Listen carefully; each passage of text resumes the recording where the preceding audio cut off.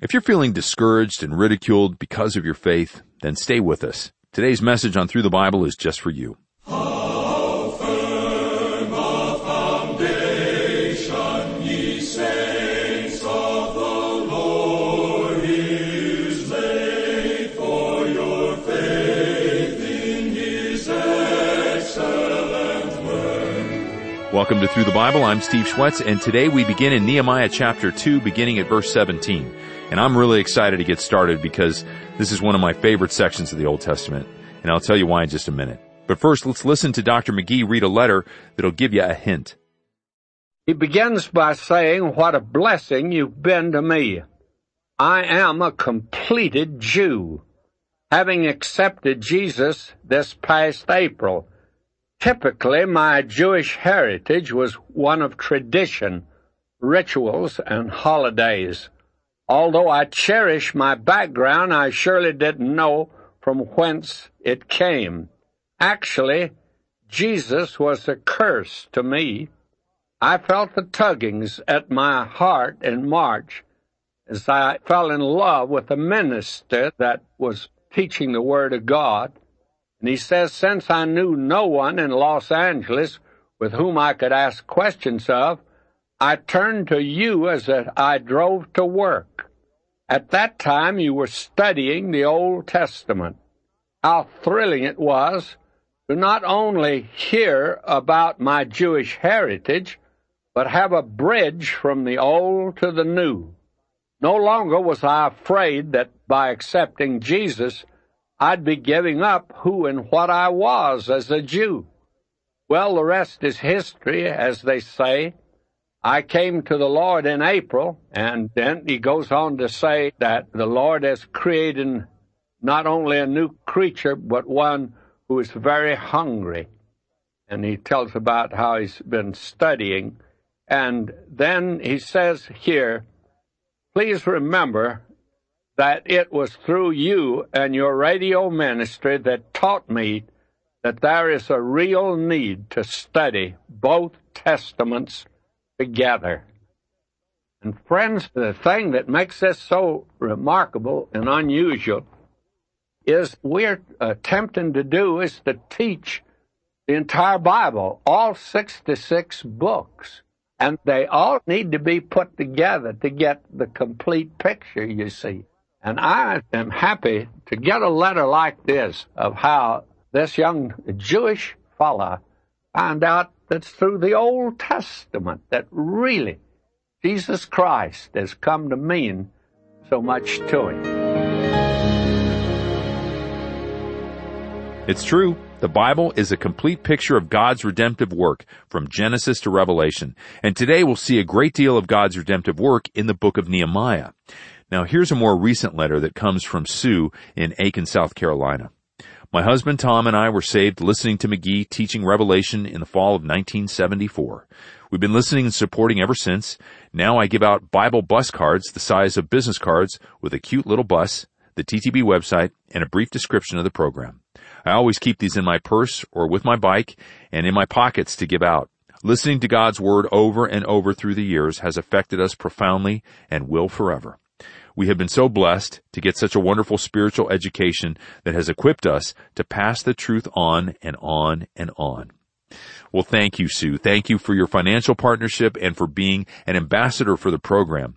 And because of the prompting of Sue and others, we now make business card-sized Bible bus passes available so that you too can share through the Bible with your family and friends.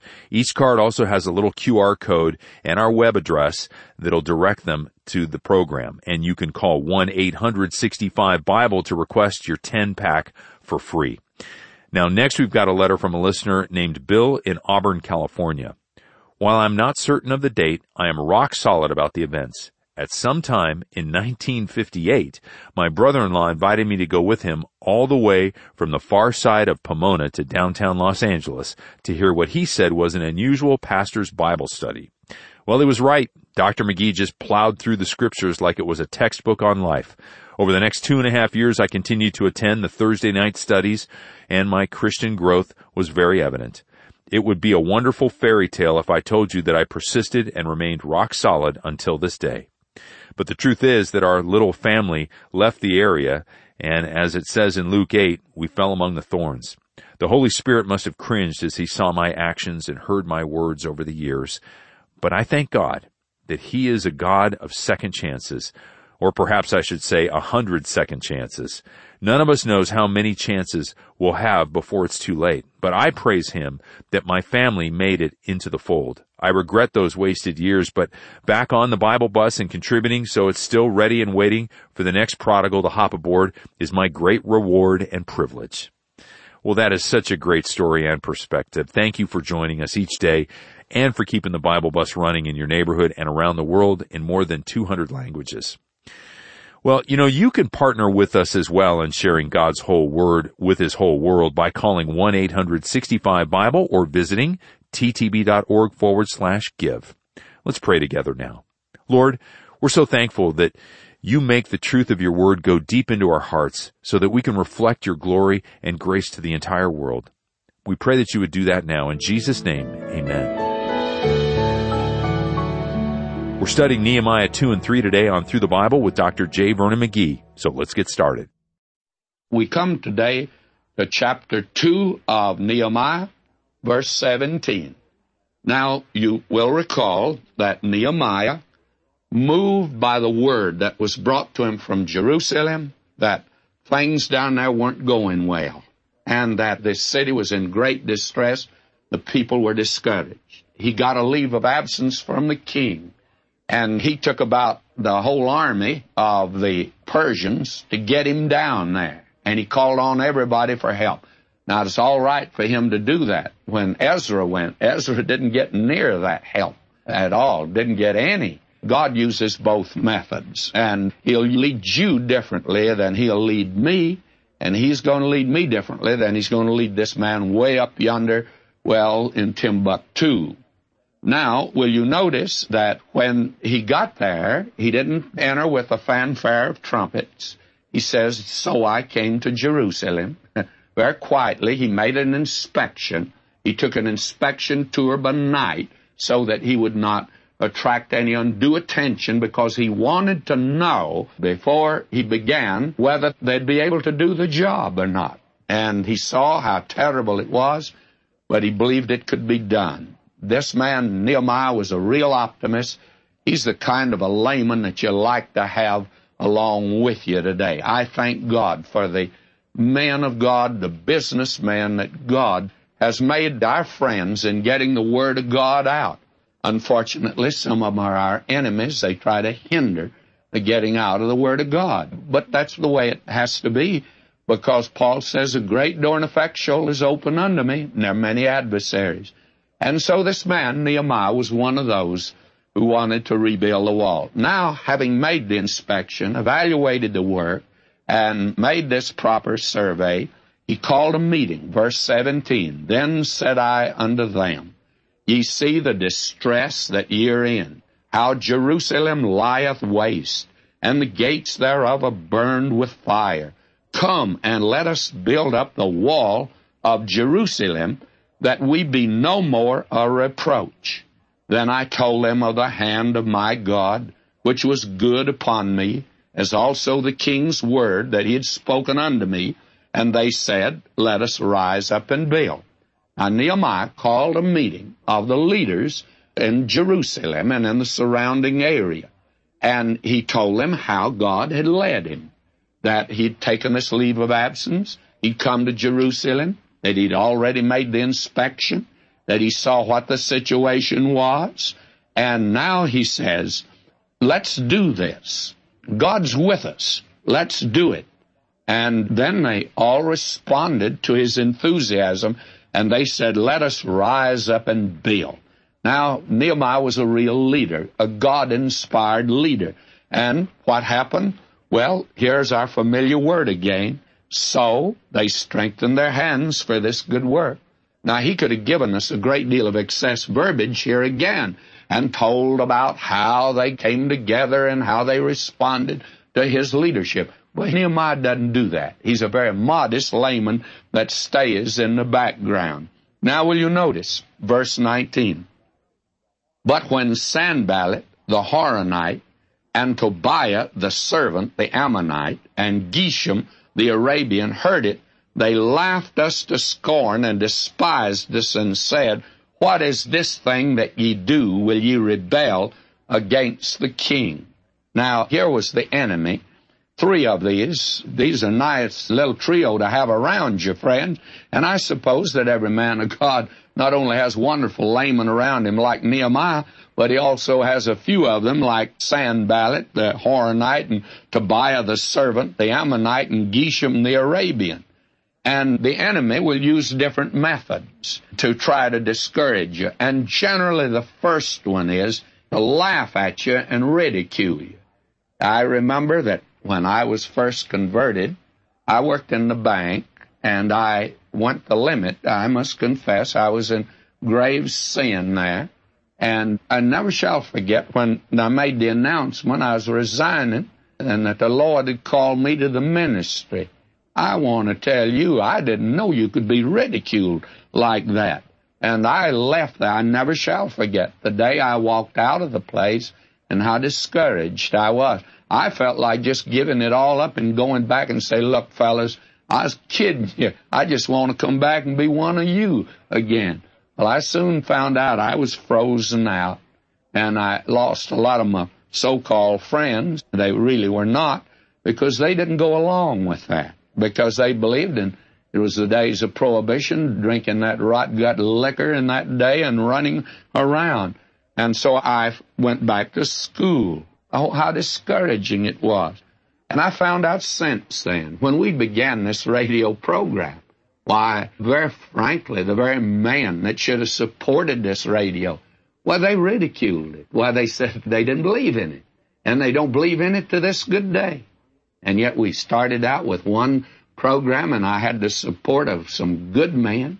And they said, you can do it. And I must confess, along the way, I got very discouraged. And we just believe God is in it, you see. But the enemy started out ridiculing. But he doesn't do that anymore. That is the first phase of the devil's warfare against you, friends. He'll have the folk make fun of you and ridicule you as a Christian. And you'll find it going extremely rough. Then notice what happened. This man Nehemiah, I can't help but love him. I hope you do. Verse 20, he says, Then answered I them and said unto them, The God of heaven, he'll prosper us. Therefore we his servants will arise and build. But ye have no portion, nor right, nor memorial in Jerusalem. What Nehemiah said is this. He said, get out of my way. We're going to work. And God is with us in this. How wonderful. And God was with them. Now we come to the rebuilding of the walls, which was one of the greatest building projects I ever heard of. And it was a tremendous thing that this man did. Now, I want you to notice this because it's a very wonderful way that God is moving. Now, you see, God had led Ezra back there and Zerubbabel, and they came back differently, and they were to rebuild the temple, and they did. And Nehemiah is a layman, and he's going to rebuild the walls of Jerusalem. And God does it differently. God always moves like that, friend. Many of us today in the ministry, when we started out, we tried to imitate somebody. Well, that doesn't work. We just have to be ourselves. Have you ever noticed what God can do? God can take one nose, and he can take 2 eyes and 2 ears, and he can make 1 billion kinds of faces, no 2 of them alike. He sure can go in for variety, working with just, well, let's see, 2 eyes, 1 mouth, 1 nose, 2 ears. And look what he comes up with. And then he can take just a finger. And no 2 fingers are alike. The fingerprints are all different. God does it like that. And he intends for each one of us to be ourselves, you see. Now we have the rebuilding of the walls of Jerusalem, and they're given to us in a most wonderful way. They're given to us, actually, according to the gates of Jerusalem.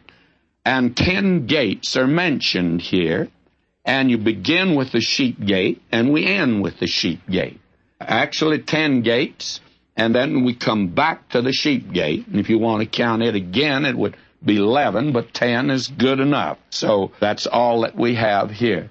Sometimes the question is asked, were there other gates in the wall of Jerusalem? I don't think so at that time. There could have been.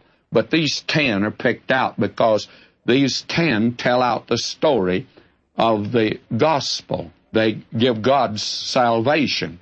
And I have a little book, The Gospel in the Gates of Jerusalem.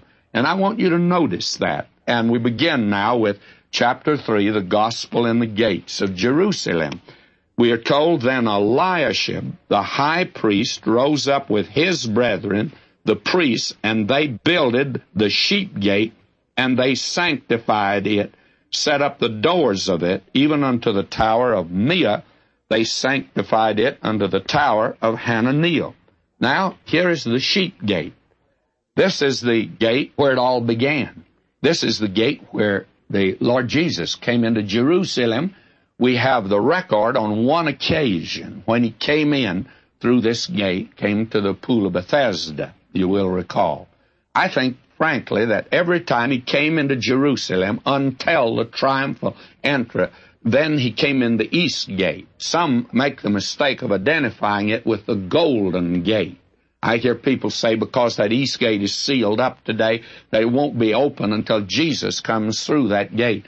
That's not the gate that he's talking about. It's the golden gate. The golden gate is the gate to the temple, and that's the gate that will be open for him, which will lead him right into the Holy of Holies, of course. But the sheep gate is the gate where the animals were brought in for sacrifice. It's the gate that our Lord entered. And I think that what he was doing, he was acting out, as it were, giving in a walking parable the thing that John the Baptist had said way up yonder in the Decapolis country when John the Baptist pointed him out and said, "Behold, the Lamb of God that taketh away the sin of the world." And then he identified him again, "Behold, the Lamb of God."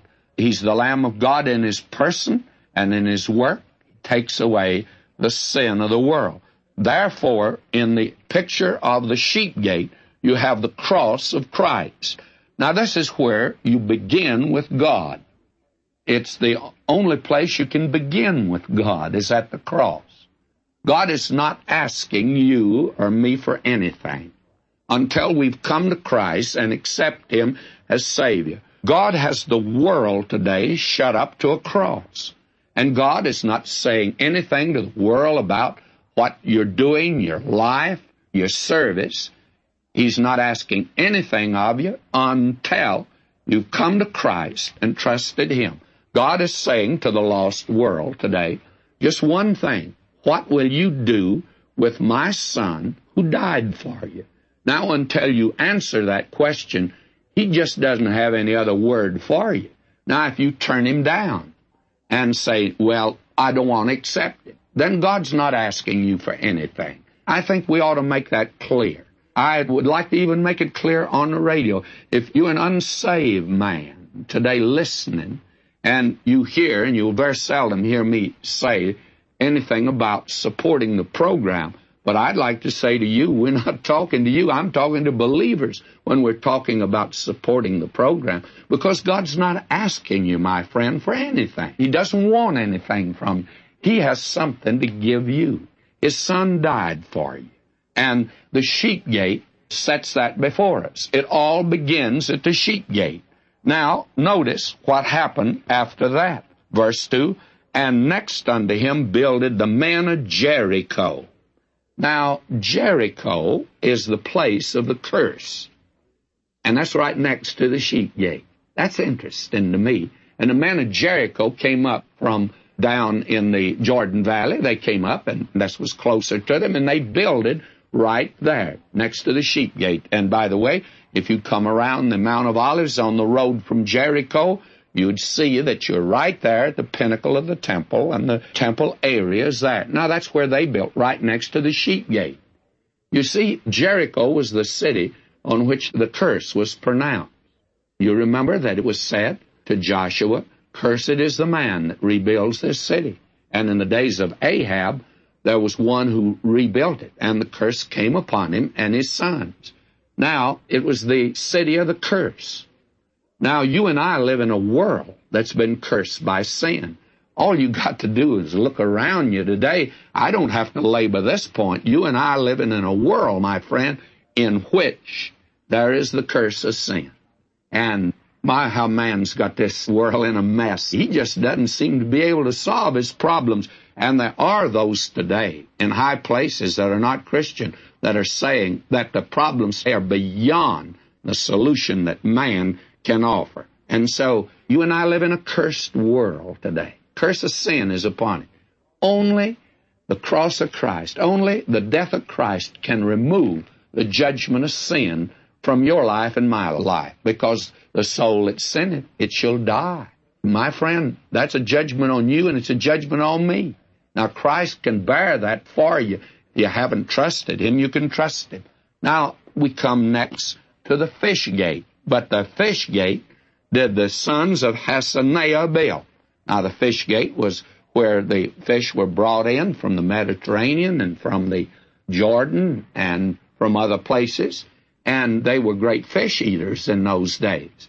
And the fish gate was one you wouldn't have any problem locating, friends. All your nose would lead you to the fish gate. Now, what does the fish gate speak of? Well, the Lord Jesus said to these men that followed Him, He said, I'm going to make you fishers of men. Now, after they got the gospel, the facts of the gospel, He said, now tarry in Jerusalem. Don't go now until you be endued with power from on high. They needed to be baptized by the Holy Spirit, indwelt by the Holy Spirit, and must be regenerated by the Holy Spirit, and then filled by the Holy Spirit. And on the day of Pentecost, they were filled. They became fishermen. Not fishing on the Sea of Galilee, but fishing in a world. And today, that's what God is saying to His own. Now, He's not asking any unsaved man to be fishers of men. How could He? He wouldn't even know what He was talking about. But He's saying today to His own, He says, I want you to fish for men. Now, I believe all of us can do it differently. Now, I disagree with these people today that say that you're to knock on every door. I don't think every person can do that. I think some people make a mistake in doing it. God hasn't asked them to do that. I think that some people are called to do it a little differently. Prayer evangelism, I think, is reaching more people today than any other way. I read a letter from sisters. They told me they pray for me every day. My friend, this broadcast is going out. The prayer of some sisters in a Roman Catholic monastery. And there are others praying for us today. That's part of our ministry. You can do that. There are others that are standing with us today, supporting it. And they're just as vital a part of this ministry as I am. And these that work here in the office. I have folk here that work in the office. I'm a lousy administrator, and I'm not a man for detail. I don't like to sit at a desk. I like to be out and moving, going, meeting people. May I say to you, we all got different gifts. In fact, He just took a nose and a mouth, 2 eyes and 2 ears, made all of us differently, and He's given all of us a different gift. But I'm of the opinion that all of us need to go through the fish gate some way or another, and you can have part in getting the Word of God out today. Now, if you have a preacher that's teaching the Word of God, you ought to have part with him. He needs your support today, a good minister who's really teaching the Word of God. And I found out, as I've gone over this country, in many places. Now, there are a lot of places where they say they teach it, and they don't teach the Word of God at all. I'm amused at what some people call Bible study during the week. They picked up this that we began years ago, and they just repeat it.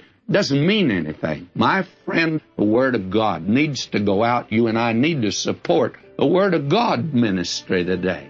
And that brings us to the fish gate. I can't go through any more gates today, but next time we're going to continue to go through the gates of Jerusalem. So until then, may God bless you, my beloved.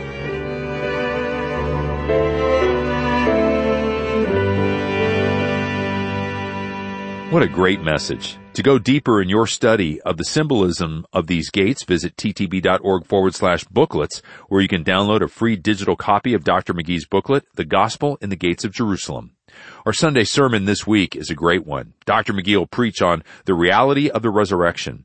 It will set the tone for a terrific celebration of the resurrection of our Lord, so be sure to grab your Bible and join me. You can listen online, you can download our app, or see if your local station carries the Sunday sermon, all by visiting ttb.org, or call us at 1-800-65-BIBLE if we can help you out. I'm Steve Schwetz, and I'll meet you here next time as we continue our adventure through the Bible. Jesus made it all to Him I owe. Sin had left a crimson stain, He washed it white as snow. Through the Bible is a 5-year study of God's entire Word, and together we discover God's purposes in history and our lives, found only when we believe in Jesus Christ. Do you know Him yet?